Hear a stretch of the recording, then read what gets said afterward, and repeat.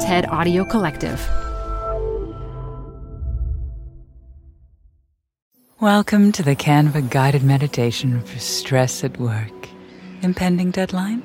Generate Canva presentations in seconds. So fast. Brainstorm got too big? Summarize with AI in a click. Writer's block? Release with Canva Magic Write. Magical. Stress less and save time at canva.com. Designed for work. When we're kids, we have a beautiful gift. Why does poop smell bad? Because of its things inside.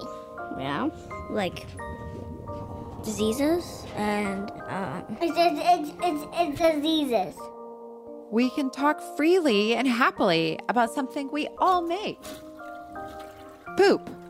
I've had red poop and green poop. But when we get older, all that laughter turns into embarrassment.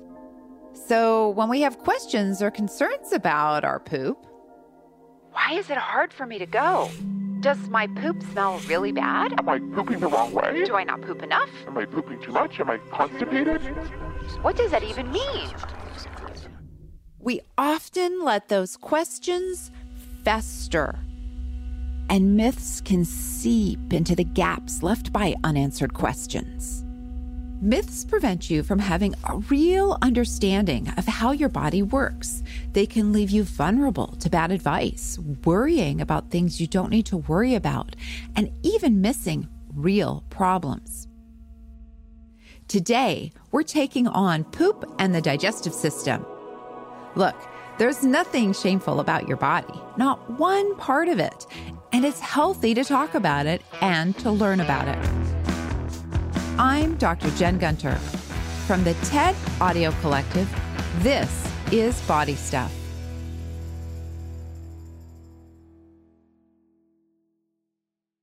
There's one myth I hear all the time, that you have to poop once a day. Otherwise, you're constipated and something is wrong. And something bad might happen to you. But there is no magic number for number 2. Everyone is different. Anywhere between 3 bowel movements a day to 3 a week is typical. There are a lot of other poop myths out there too, and they thrive in our shame and embarrassment. And one way to clear them up is to get comfortable talking about poop. My father in particular was always very open and I would say overly enthusiastic about discussing bowel habits at the dinner table. That's really interesting because I got into gynecology probably for the exact reverse. My mother was the biggest prude in the whole world, and we never, ever talked about anything sexual at all. We all have our different inspirations. I know, right? Inspiration can come from anywhere. Dr. Anish Sheth is a gastroenterologist, a specialist in everything from your esophagus to your stomach to your intestines. And he's building on the family tradition. He wrote a book called What's Your Poo Telling You? Dr. Sheth says there are a lot of fascinating things to learn about your poop, like one reason why coffee might get things moving.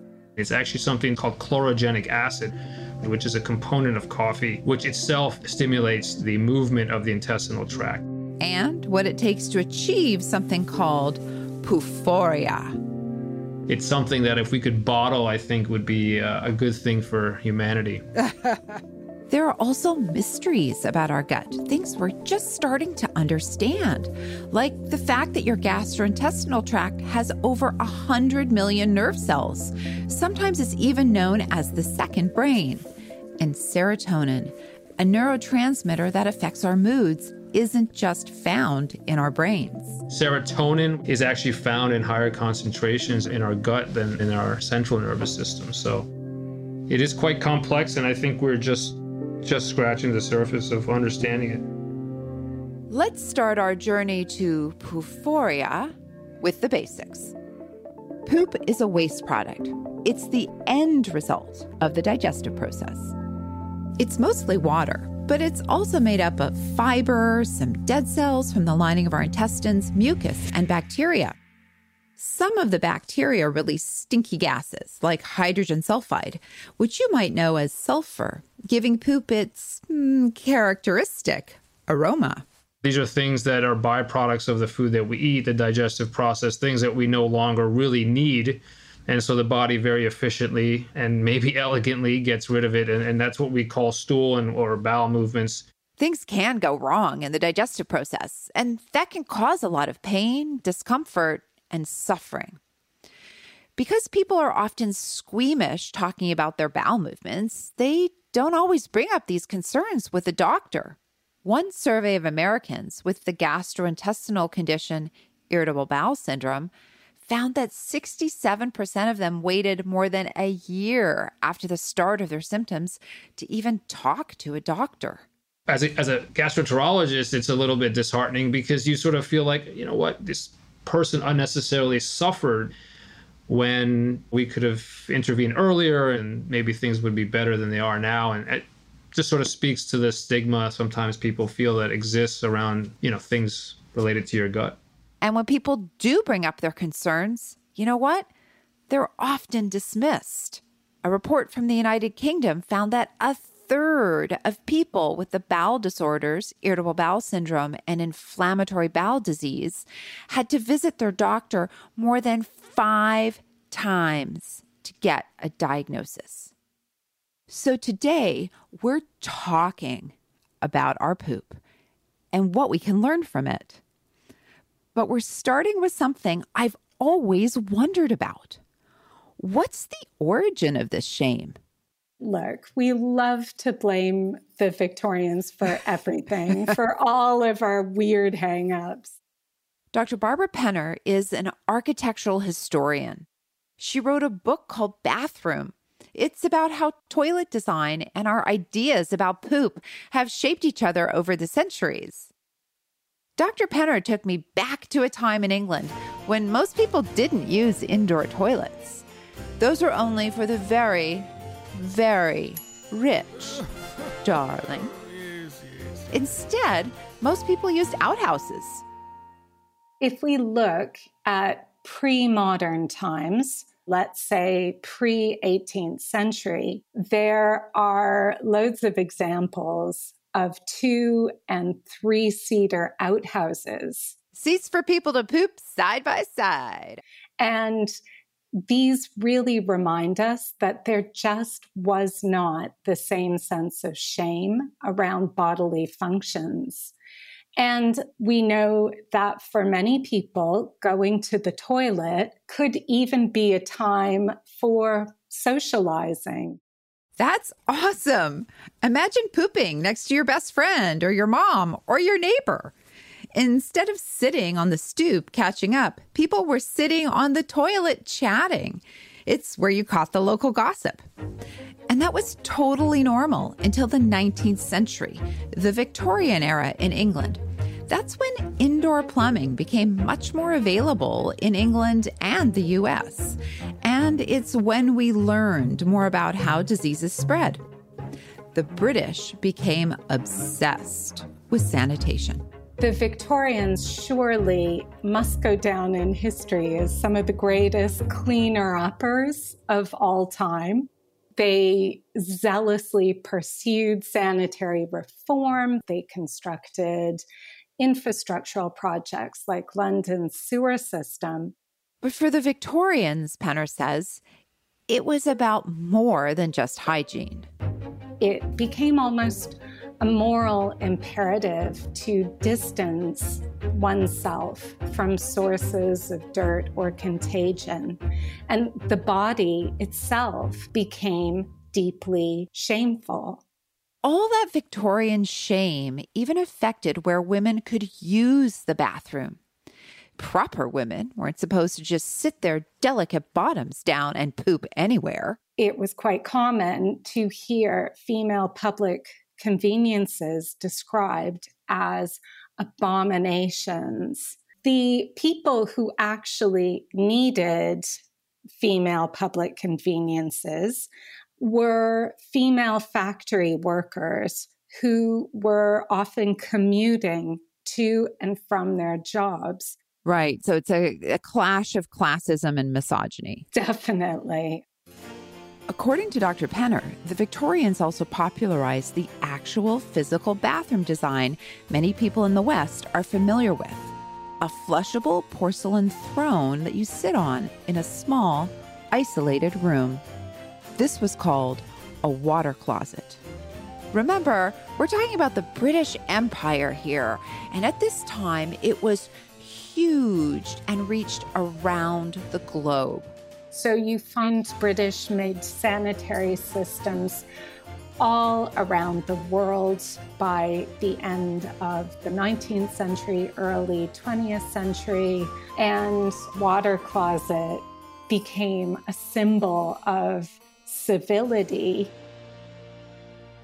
The absence of a water closet meant that you could very easily stigmatize people who went without as being inferior. So when these first, Victorian water closets came out, did people have toilet paper? What did they use to wipe their bottoms? They used strips of paper. This was also very conveniently the age of the mass-produced newspaper. Maybe that's why reading on the toilet became a thing. Anyway, Dr. Penner says the water closet took off, not because it's designed based on human physiology or science, but because it was championed by the most powerful empire in the world at the time. And when the British Empire spread its new invention, it also spread cultural ideas of poop shame. But the British porcelain throne design is not universal. It's based on sitting when we poop, but our bodies actually perform best when we squat. We'll get into this more later.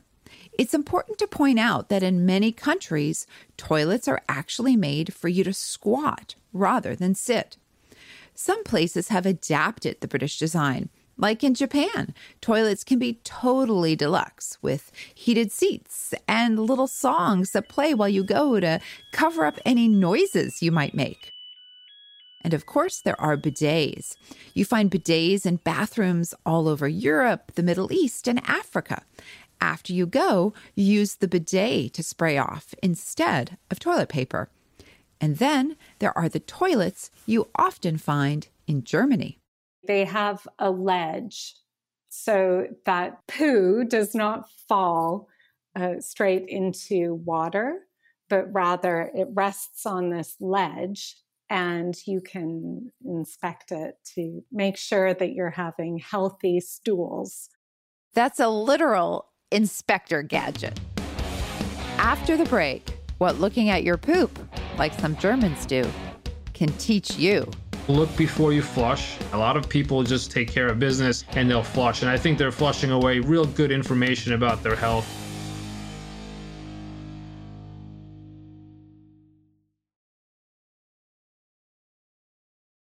So now you know poop is a waste product. But you may wonder how it's made. Let's take a closer look at your digestive tract. The digestive system is the long, winding tube that runs from your mouth all the way down to your anus, plus a few extra organs that provide essential assists along the way. The digestive process starts when we eat something. We chew the food and our saliva softens it and starts to break it down. The food goes down to our esophagus, then into our stomach.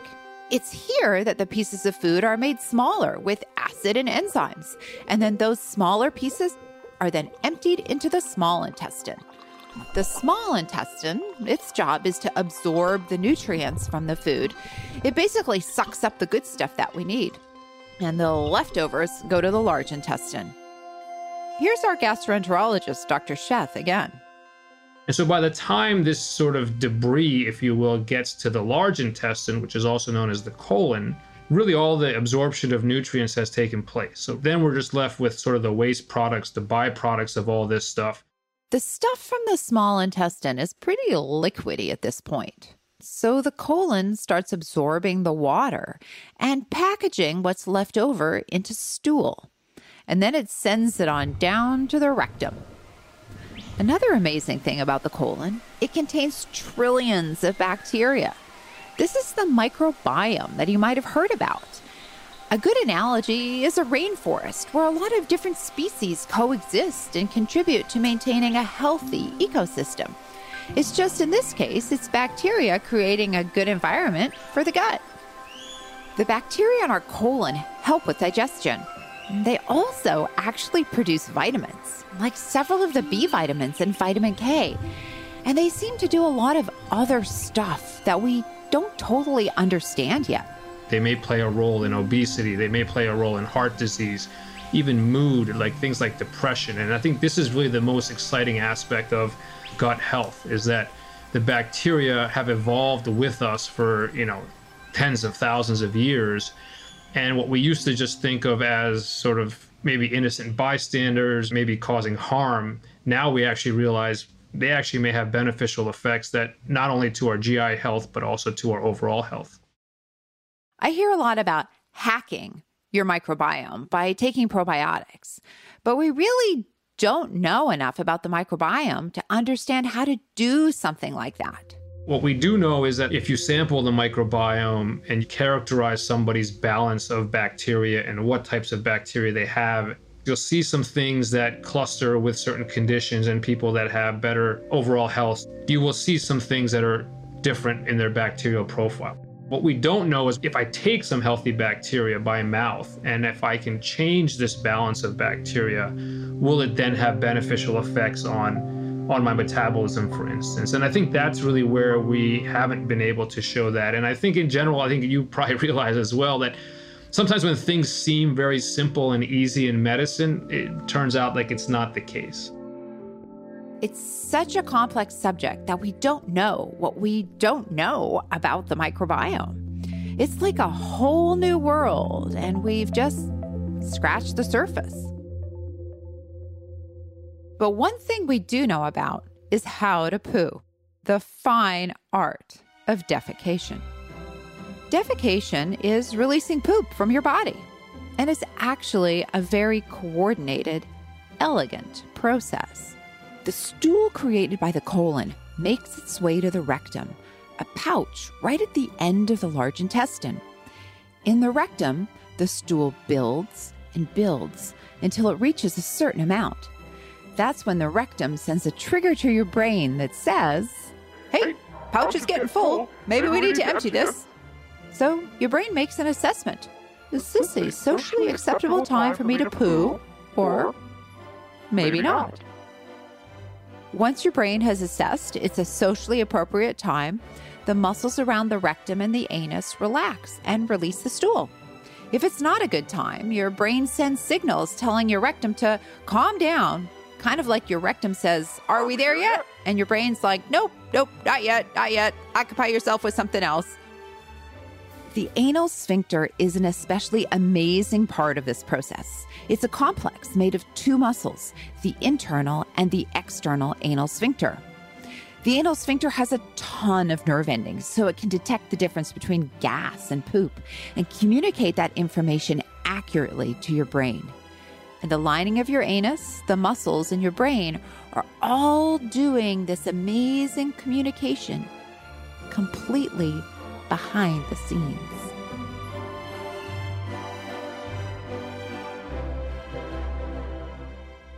The whole digestive process can take between 24 to 120 hours in healthy people.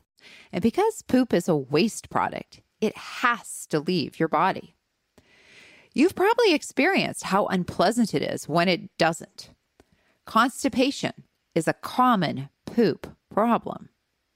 To help people understand what's going on when you're constipated, I like to use an analogy of a tennis ball and a pantyhose. Think of your poop as the tennis ball and your colon as the pantyhose. Constipation happens when the tennis ball doesn't get from one end of the pantyhose to the other like it should. It could be moving too slowly, causing you to poop infrequently, or your poop could be hard and pebbly like a rock is trying to get through instead of a tennis ball. Or both of these things could be happening at the same time. Constipation can also be caused by tight muscles in the pelvic floor that won't relax enough around the rectum for you to release the poop. There are a variety of treatments for constipation, and what treatment you might need depends on the cause. Some examples are eating more fiber, taking laxatives, or even seeing a specialized physical therapist who can work on those pelvic floor muscles. We have a lot of good treatments for constipation, but unfortunately, there's a lot of bad advice online. For example, drinking more water isn't a treatment for constipation. And there are fake constipation cures you need to avoid, like colon cleanses, special supplements, teas, pills, coffee enemas. That means literally injecting coffee into your rectum. It belongs in your cup. These are marketed all over the internet as things that will flush out toxins and waste from your colon. It's predatory quackery. It's absolutely not needed, and it's actually potentially harmful because we talked about the benefits of the bacteria that are in our large intestine. And so when you go through this kind of cleanse on a regular basis, you are wiping out the good bacteria and you're changing the balance of the bacteria in your system. Once you defecate and poop comes out, there's a lot you can learn from looking at it. What can we learn about the texture of poo? Texture when it's soft, consistent, not overly viscous and thick is really a sign of a good balanced diet. So in your book, you write about different kinds of poo. So what's a monster poo? Monster poo just means you're just having a large, huge bowel movement. When you have a monster poo, you can experience this sort of sense of joy and elation that we call poo-phoria, right? It comes from sort of distending the rectum, which we talked about as being a very sensitive area, and then having it decompress sort of in a single bolus stool as it comes out. And that sometimes just makes us feel great, like you want to high five the first person you see when you come out of the toilet. That's pretty funny. And it's always good to have some well-placed humor about our bodies. But it's also important for us to recognize that our poo can give us signs that something is seriously wrong with our colon. If you see blood in the stool, you always should call your doctor. That's number one. But the second thing is really a sustained change in bowel habits, right? And that can run the gamut, right? So that can be consistency, it can be frequency, color maybe even.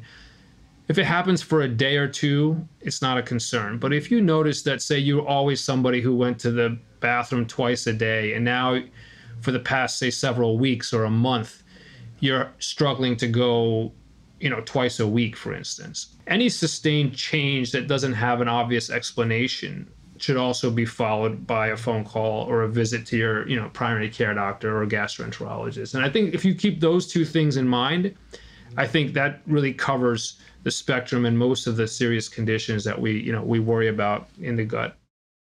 Colon cancer screening is also important. The latest guidelines in the U.S. are that once you hit age 45, you should talk with your doctor about getting screened. If you have a family history or other risk factors, you may want to talk with your doctor about whether you should be screened sooner.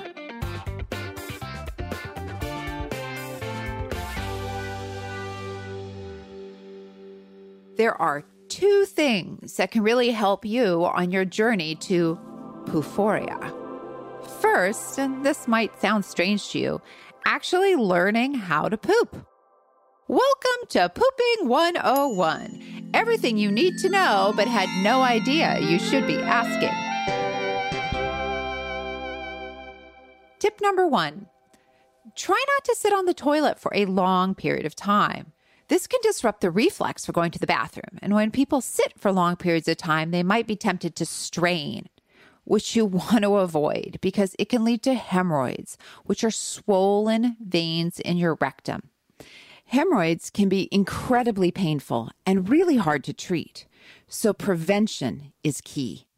I tell my patients is, look, if you have the urge to go, you should be able to evacuate in about 5 minutes or less. And if you haven't, you need to get up, walk around, do something else. And if you feel like you have to go again, that's still a better option than spending 30 minutes on the toilet. Tip number 2. If you've had a bowel movement and you're not sure if enough came out and you're trying to resist the urge to strain, you can do some quick flicks, which you might have heard called Kegel exercises. That means contracting your pelvic floor quickly. So you do quick, quick, quick, 3 quick contractions that either push the stool back up into the rectum or push it back out and can take away the urge to strain for some people. Tip number 3. You can also improve your pooping position. The ideal way to poop biomechanically is actually squatting because it opens up the pelvic floor and helps the muscles relax. Most Western toilets aren't designed for you to squat, so to mimic squatting, you can put a stool under your feet to elevate them a little, or you can bend over and grab your ankles. Don't grip hard, though. This is sort of a spa relaxation, grabbing of your ankles. Tip number 4. Try not to wipe aggressively. You need to blot and go. A bidet is also a fantastic option, and you can even make a homemade hack with a squirt bottle. The other big tip for your poo-phoria journey is to eat something truly heavenly: fiber. I'm a fiber evangelist. Fiber increases the weight and size of your stool and softens it, which makes it easier for it to travel along the colon and less scratchy on the way out. The classic low fiber diet causes this sort of what we call pebble poo, right? These sort of small little particles that are like resting on the bottom of the toilet. That's not very satisfying, right? So the opposite of that is when you can eliminate stool in a single piece. And that's usually in somebody who's eating a lot of fiber. If you're eating insoluble fiber, which is one kind of fiber, you might notice something about your poop. We use this term in our book, déjà poo, which is this sort of notion that you're seeing remnants of food that you have eaten in the stool. So there are certain fibers that are insoluble. And I've had many patients come in and say, I think something's wrong with my digestion. But in reality, they just have a diet that's very high in insoluble fiber. And that's actually a good thing. And there's actually nothing wrong with your digestive tract when you see things like corn kernels, for instance, in your bowel movement. Some types of fiber are also prebiotics, which basically means they're food or fertilizer for the healthy bacteria that live in your gut. If your microbiome is your lawn, then the fertilizer would be sort of healthy diet, high in prebiotics. Fiber has a lot of other benefits too. It lowers the risk of heart disease, diabetes, and certain cancers. But sadly, most Americans don't eat enough fiber. So to rough up your diet, look for high fiber cereals, whole grains, beans, and fruits and vegetables. There's only one downside to eating too much fiber.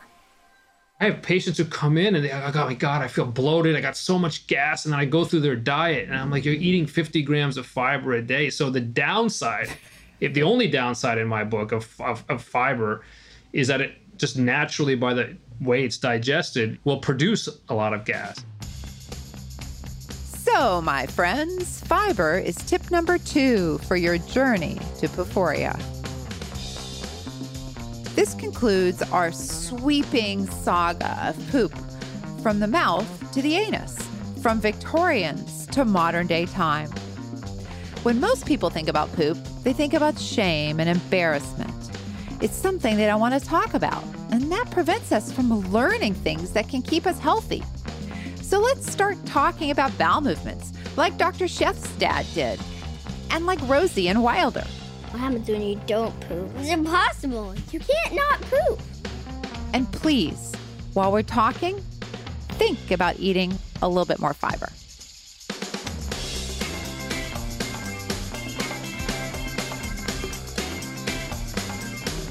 Next week on Body Stuff, you didn't learn about this in health class. And what you have heard about sounds like a horror movie. But actually, it's a marvel. There's so much positivity at that stage of life. You, the person, are so complete at that phase of life. You lose some, you gain more. We talk about what menopause really is and why your grandma is even more amazing than you thought. So get the health education you missed right here. Body Stuff is a member of the TED Audio Collective. It's hosted by me, Dr. Jen Gunter, and brought to you by TED and Transmitter Media. This episode was produced by Camille Peterson and edited by Sarah Nix and Lacey Roberts. The rest of the team includes Alice Wilder, Greta Cohn, Michelle Quint, Ban Ban Chang, and Roxanne High-Lash. Alex Overington is our sound designer and mix engineer. Christian Aparta and Nirja Aravandan are our fact-checkers. And special thanks to the person who invented heated toilet seats. We're back next week with more Body Stuff. Make sure you follow Body Stuff in your favorite podcast app so you get every episode delivered straight to your device. And leave us a review. We love hearing from our listeners. See you next week.